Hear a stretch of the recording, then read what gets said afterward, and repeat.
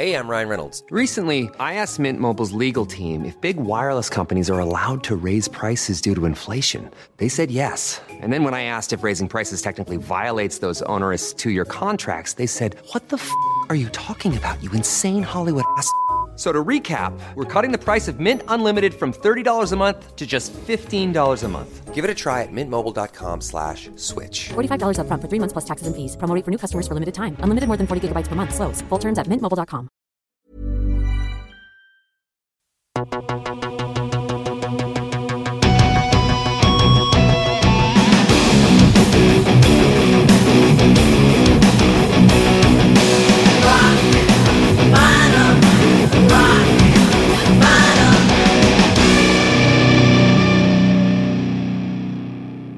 Ja, då säger vi välkomna till Rock Bottom. En gång till, Sveriges bästa rockpodd som ingen får missa någonsin. Med min kollega Anders Tegner. Och Erika sitter här och ser lika vän ut som vanligt.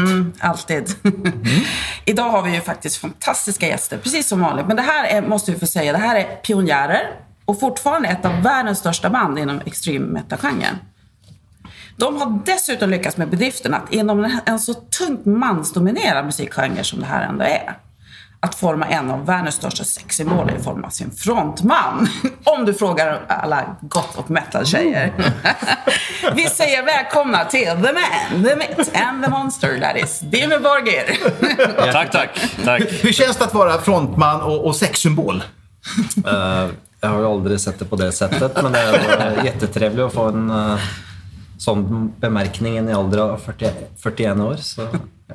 Är det så? För att tittar man lite grann på er på scenen och sådär, det ser ju ganska otäckt ut. Och då är jag ändå en väl bevandrad rockare med Kiss, Alice Cooper och Wasp. Det ser inte riktigt ut som att det är tjejernas favorit som står där. Kanske det mest frustrerande är liksom när man prövar att göra sig själv stygg och så blir det uppfattat som att det är sexigt. Ja, det värsta ever, för då har man ju som failat liksom. Det är som, nej! Kontraproduktivt. För på 80-åren då gällde det ju verkligen för killar att göra sig så snygga som möjligt i alla fall. Men vi tyckte ju det med jag tillhör ju den genren som hade då antingen permanent eller också så var det ju 2 kilo hårspray som stod rakt upp och det var färgat och jag gick aldrig över till smink, men det var ju sjukt. Du hade fått ligga mer om du hade haft corpse paint, så är det. Är det så? Ja. För jag nu är jag ju gift och låg inte alls. Ja, alltså lite låg jag ju hemma, men Sminken gör oss unga, vet du. Är det så? Ja, jag tror det. Ja. Ni firar faktiskt 25-årsjubileum i år. Ja, är det så? Ja. Hur började det och vad var era influenser på den tiden när ni startade bandet? Nej, det var ju en väldigt speciell tid, speciell atmosfär. Allt var ju väldigt underground och musiken var ju extremt, tankesättet var extremt. Vi hade en sån där oövervinnelig feeling att ingen kan toucha oss liksom. Men det är klart att det här började med ett vänskap mellan mig och Siljanus på att vi delte samma musikintresser och så på något sätt startade vi och jamma lite. Vad var det för band som ni enades runt? Nej, i starten så jammade vi ju lite Mayhem, Tormentor, Darktron kanske, lite sån det vi hörde på den tiden då. Ni var inte alls inne på, för det var ju början på 90-talet. Ni var inte inne på det här pudelrocken som var väldigt stor på 80-talet alltså, med Motley Crue. Vi hörde på Rat på 80-talet. Ja, vi fortsatt. Ja, men Rat var bra. Ja, Docken speciellt kanske. Ja. Men vi är ju ganska sån på något sätt old school i band vi har vuxit upp och lyssnat på. Ja, fortsatt höra på. Men det är ett annat som på något en slags magi som har hänt när vi... Alltså ambitionerna var ju inte stora i början.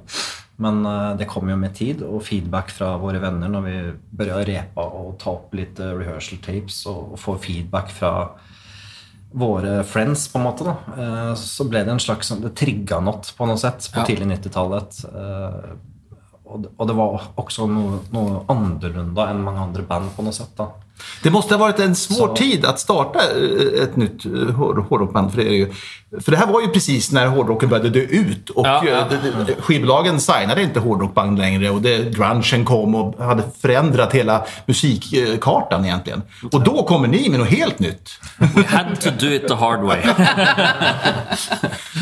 Ja, nei, det er en spesiell tid, og det vel vi har jo alltid hatt det i bakhuet når vi gir ut en ny skive, at vi skal prøve å overføre litt av den atmosfæren og feelingen vi hadde da inn i musikken til en ny skive. Men det kommer naturligt också, tror jag. Så... Ni har haft många medlemsbyten också. Ni har varit kärnan hela tiden. Sen har det ju varit mycket medlemsbyten. Vem är det som är svår att jobba med? Alpha males. Vi är väl bägge alpha males på något sätt, och det är utfordrande för att det är inte alltid vi är eniga. Och så du kan ju tänka dig själv, efter 25 år så växer man ju också lite i olika typer riktningar på något sätt, som kan göra det ända svårare och jobba tillsammans. Helt i början så är det ju sån att man på något kastar lite ball och ting fungerar väl lättare på något sätt när inte ambitionsnivå är lika högt liksom. Men vi har fått det till, och jag är liksom väldigt stolt av det. Och jag tänker tillbaka på det att vi har haft mycket, vi är väldigt olika, men vi har hållit samman i 25 år, och det är ganska speciellt alltså. Det här är ju väldigt nästan filmiskt, skulle jag säga, på många sätt. Alltså musiken ibland skulle kunna vara ett soundtrack till någon riktigt otäck film liksom. Det är orkestralt, det är stort, det är nästan lite klassisk musik som finns inne där, men just det jag tänker på, det är nästan lite av de här som skriver scores till filmer. Läser ni mycket böcker, film? Alltså, finns det den längre till att läsa. Men fanns det med i just det här trollska landskapet som ni målar upp, eller ganska onda landskapet egentligen. Det är ju väldigt filmiskt. För mig så är på en måte Dimmu Borgir ett eget univers, en värld på en måte. Och det är sån jag vill på en måte överföra mina idéer och inspel och orkestrala riff, alltså i en grand type of setting då. Så det blir på en måte mer och mer episk för varje gång. Ja, det är lätt för att bli det. Var sätter ni gränsen för vad som är tillåtet i det här landskapet? Vi startar med att inte tänka gränser, för hvis man gör det så har du allerede failat. Men det är klart vi jobbar ju innanför Dimmu sina boundaries, kan du säga. Vi har väl varit en outsider-band innanför genren på något sätt, att vi har liksom sträckt ting. Ja, vi jobbar inte innanför gränser på något sätt. Vi är på något rebels within the rebel community då, på något sätt. Att vi har aldrig varit rädda för att på något sätt göra något nytt. Eller att få... Vi spör inte om lov, vi bara gör det. Och då kommer vi in på Eonian, som släpps nu i maj. Och det blir det 10:e studioalbumet, om man inte räknar 2 versionerna av Stormblås. Ja, det blir det. Och live. Ja. Varför har det dröjt 8 år? En god fråga. Alltså, vi plejer alltid att ta en pause efter en turnécyklus, så det är inte något nytt, men den här gången så är det ju andra ting som har gjort att vi har fått ny perspektiv, vi har fått familjeförökelse hos enkelte, och vi følte rett og slett for å ta en litt lengre pause. Men vi har jo samtidig jobbat med ny musik helt siden 2012-2013.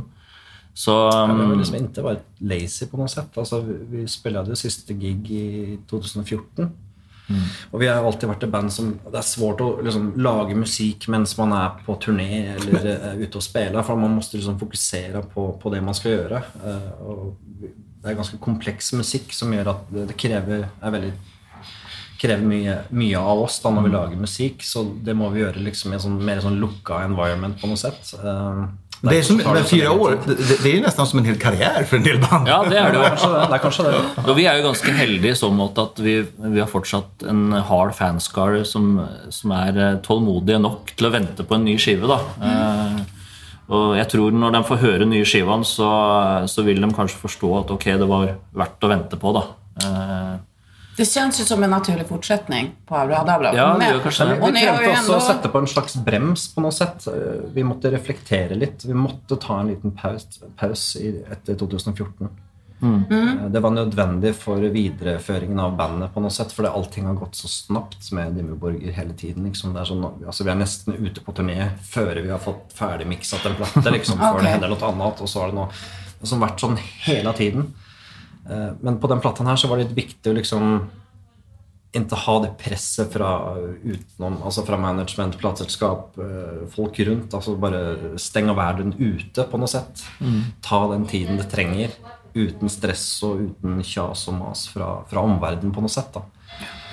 Og grunnen til at vi gjorde det, så tror jeg grunnen til at vi fikk et veldig bra resultat på den platten her, tykker jeg. For at vi gikk veldig grundig til verks i detaljerne på hvor vi ville at den platten her skulle være. På noe sett. Så det var absolutt verdt å gjøre det på det settet. Det å ikke ha en deadline, det kan være både positivt og negativt, men denne gangen... Nei, for at du kan bruke for mye tid på ting, og gå tilbake til ting og forandre hele tiden. Tappa kjernen. Men denne gangen så har det vært veldig behjelpelig å ikke ha noe deadline da, fra noen hold. Så har vi fokusert litt på, altså som han sa også, familieforøkelse. I tillegg så har vi gjort litt sideprosjekter og litt konserter med andre ting. Altså det har også vært en slags litt sånn terapi å gjøre noe annet på noe sett da. Altså vi har jobbet med det bandet her i så mange år, og det kan være litt sånn refreshing senere på en måte, når man gjør litt andre greier også. Det är inga små produktioner ni åker med när ni åker ut och turnerar. Det har varit bokstavligen symfoniorkester och körer. Vi har gjort det vanskelig for oss selv, for å si det sånn. Men jeg tenker for oss, vi brukte også mye tid på få ihop Forces of the Northern Night live-utgivelsen också. Det tog jättemycket tid. Mye längre tid än det vi hade förväntat. Hur mycket är gjort av en mänsklig hand och hur mycket har man suttit och pillat lite grann? Nei, vi har bevisst pillat mindre nå enn vi har gjort før, fordi at vi vil ha en organisk produksjon, og spesielt kanskje på trommesiden, at vi vil ha trommene til å låte som ekte trommer. Men det er de ikke? Jo, det er de. Ja, det er de, absolutt. Men det, som du sier, det kan høres veldig ekstremt ut for de som ikke er vant med den type musikk. Da. Og det er også veldig vanskelig å mikse en sånn skive generelt sett, men også kanskje fra trommesiden, og det er så mye som skjer. Og med en akustisk lyd så er det jo enda mer vanskelig å få ting på plass. Så... Hur kommer det att se ut när ni turnerar då? Inga symfoniorkester, inga körer? Nej, det blir logistikkmessig et helvete det gjør det. Playback. Ni skickar hologram och sen sitter ni kvar i hotellbaren, menar du? God idé, nei. Vi har gjort det jättesvårt för oss själv, det har vi jo. Men så vi er jo helt avhengig av å bruke en del backing tracks og sånne ting da. Og det er jo ekte kører som skynger på plattan, og det må jo kjøres i... Men samtidig så er det også viktig for oss å vise at vi har to sider til bandet. Altså vi har live, så har vi den mer råe, primale siden av bandet. Og på skive så er det den mer perfekte siden av uttrykket da. Så ellers er det ikke noe poeng å dra på turné og spille live hvis man skal prøve å kopiere ned til minste detalj hva som er på skiva. Da er det jo i mine øyne i hvert fall meningsløst. Det har en energi live, det har det, enn på plattan. Plattan er vel litt mer perfekt, mens live så blir det jo litt mer råere på noe sett. Ja. Hur ser turnéplanerna ut nu för nya albumet? Ja, det ser ut til at det blir en god del, men vi skal fortsette å holde en slags eksklusiv forholde oss til det eksklusivt da, og ikke spille overalt. Altså det blir nok ikke Bob's Country Bar and Grill med det første, men altså vi har mange steder som vi ikke har spilt og som kan være interessant å dra på nye markeder. Har det funnits någon fördel med att vara norrmän i det här? Alltså, drog ni nytta av Norge när ni startade? I Sverige vet jag, Europe sa ju att tack vare våra kommunala musikskolor och sånt så fanns det en väldigt bra grogrund för band i Sverige på 80-talet. Hade ni något liknande i Norge? Att det var bra att komma från Norge? Eller sket samfundet? Jag tror många är väldigt opptatt av akkurat det faktisk. Det är till och med många, alltså vi har ju också på tidigare plattor haft enkelte låter hvor vi synger på norsk också. Og til og med liksom italienere har lært seg norsk bare fordi at enkelte band har norske tekster. Så det har ikke vært negativt å være fra Norge, for å si det på det settet. Og så er man jo stolt av norsk black metal historie på något sätt då. Varför har just black metal blivit så stor i just Norge faktiskt? Svårt att säga. Alltså, där som Sverige så har det ju det bästa death metal bandet är från Sverige. Ja, det finns många där, men ändå när man tänker black metal då är det Norge man tänker på. Ja, lite annan tankesätt. Alltså bästa black metal bandet är från Sverige. Det är Bathory liksom. Ja, de är onda. Ingenting kan sammenlignes med Men vi hade ju i Sverige så hade vi då på 80-talet så hade vi ju Europe och Treat och Dalton och 220 volt som allihopa tillhörde den här pudelrocken. I Norge fanns egentligen bara TNT. TNT Stage Dolls Return. Ni gick direkt in på den lite mörkare stilen och etablerade det som The Sound of Norway. Det som vi i Stockholm kallar för kyrkbrännarmetal. Ja. Men ni har inte riktigt hållit er till den här riktigt onda delen. Ni har inte skurit sönder barn eller bränt ner i kyrkor? Eller? Nej, alltså för oss så är det musik som har varit fokus. Och vi vidareförmidlar känslor genom musik. Liksom. Det är det som är viktigt för oss. Du tittade inte efter när du fick barn, hörde jag, va? Ja. Du letade inte efter något sån här följdsmärke 666? Nej, jag gjorde inte det, men jag Så tur har man inte alltid när man föder, förstår du, Anders. Men vi kommer ju helt klart från alltså, en generation, alltså vi är vuxit upp med band som Kiss, Wasp, Twisted Sister, alltså band som har en stark image på något sätt då, som var caught our attention när vi var kids på något sätt, och så har vi på något sätt säkert ubevisst format det in till något eget på något sätt då. Vidareutvecklat ett koncept på något sätt. Men vad kommer den här orkestreringen, det här pompösa ifrån? Det har med norske fjäll att göra. Och brunost. Ja, brunost. Alltså, Dimmu har alltid varit ett band som har fokuserat mycket på att skapa atmosfär på en måte. Alltså vi använde ju synter helt från början liksom, i 93, och då blev vi ju kallt för gays och sellouts och allting, för det var ju liksom helt tabu att bruka keyboards i black metal. Men någon ska vara pionjär också. Ja. 25 år senare så kan det ju vara lite skadeglad. Still standing. Fast egentligen så borde ju just syntar vara någonting som är positivt, eftersom man kan ju skapa så mycket sound och så mycket stämningar med dem. Men alltså, det är mycket narrow-minded thinking. Det är ju inte en genre som är vidsynt, Anders. Nej, det är väldigt bra. Vi är vidsynt. Jag är klarsynt det faktiskt. Jag är ju en fjollmetallare. Jag växte upp med klassisk hårdrock och 80-tal. Jag har väldigt svårt för black metal. Eller jag lyssnar aldrig på det egentligen, kan man säga. Och jag har också svårt för growl-sång. Men när jag hör sången här så hör man ju faktiskt till och med flera ord ibland. Ja. Det är ju fantastiskt. Ja. Jag ber om ursäkt för min kollega. Vi har ett fast inslag här i Rock Bottom, och det är skämslåten, eller The Cheesy Song. Det här är skitroligt. Ja, och alla våra gäster måste få svara på vilken låt som man gillar, men som man kanske inte säger till det kreddigaste metalmagasinet. Det här lyssnar jag på hemma. In my dreams it's still the same. Docken. Perfekt. Ja, och jag så trodde det skulle bli något kul som mitt sommarlov eller något sånt. Tack snälla. Vi är bägge fan av Docken. Ja, vi har först sätter på det så är det ingen väg tillbaks liksom, där det bara. Vi har trashat både hotellrum och bussar efter att ha varit på en bender och hört på Docken, så. Vad är det roligaste idolmötet ni har haft när ni har träffat någon och blivit lite starstruck? Vi fick Rob Halford på backstagen i 98 en gång. Vi kom av scenen och vi skulle skifta kläder, och så bankade det på dörren och sa "Hey guys, you mind signing this for me?" Och så hade han en promo-CD av Godless Savage Garden, och jag bara tänkte Rob Halford? What? Det är och så kom jag på att jag hade Painkiller-skivan på bussen 200 meter bortanför, så jag liksom, okej, can we make a deal? Liksom? Kan du signera min, så signerar jag din. Liksom. Och så gjorde vi en intervju på Osfest-turné också, i support med Black Sabbath och Judas Priest. Och så gjorde vi några intervjugrejer. Ja. Vi var en radiogreie som vi försvarade Rob Halford. Alltså, för det var ett eller annat snack om att han var gay eller något. Och det hade han fått med sig sen. Att vi hade liksom försvarat, eller heter det försvarat? Och då kom vi backstage, det var ett par dagar sedan, så stod det 7 kasser med pils.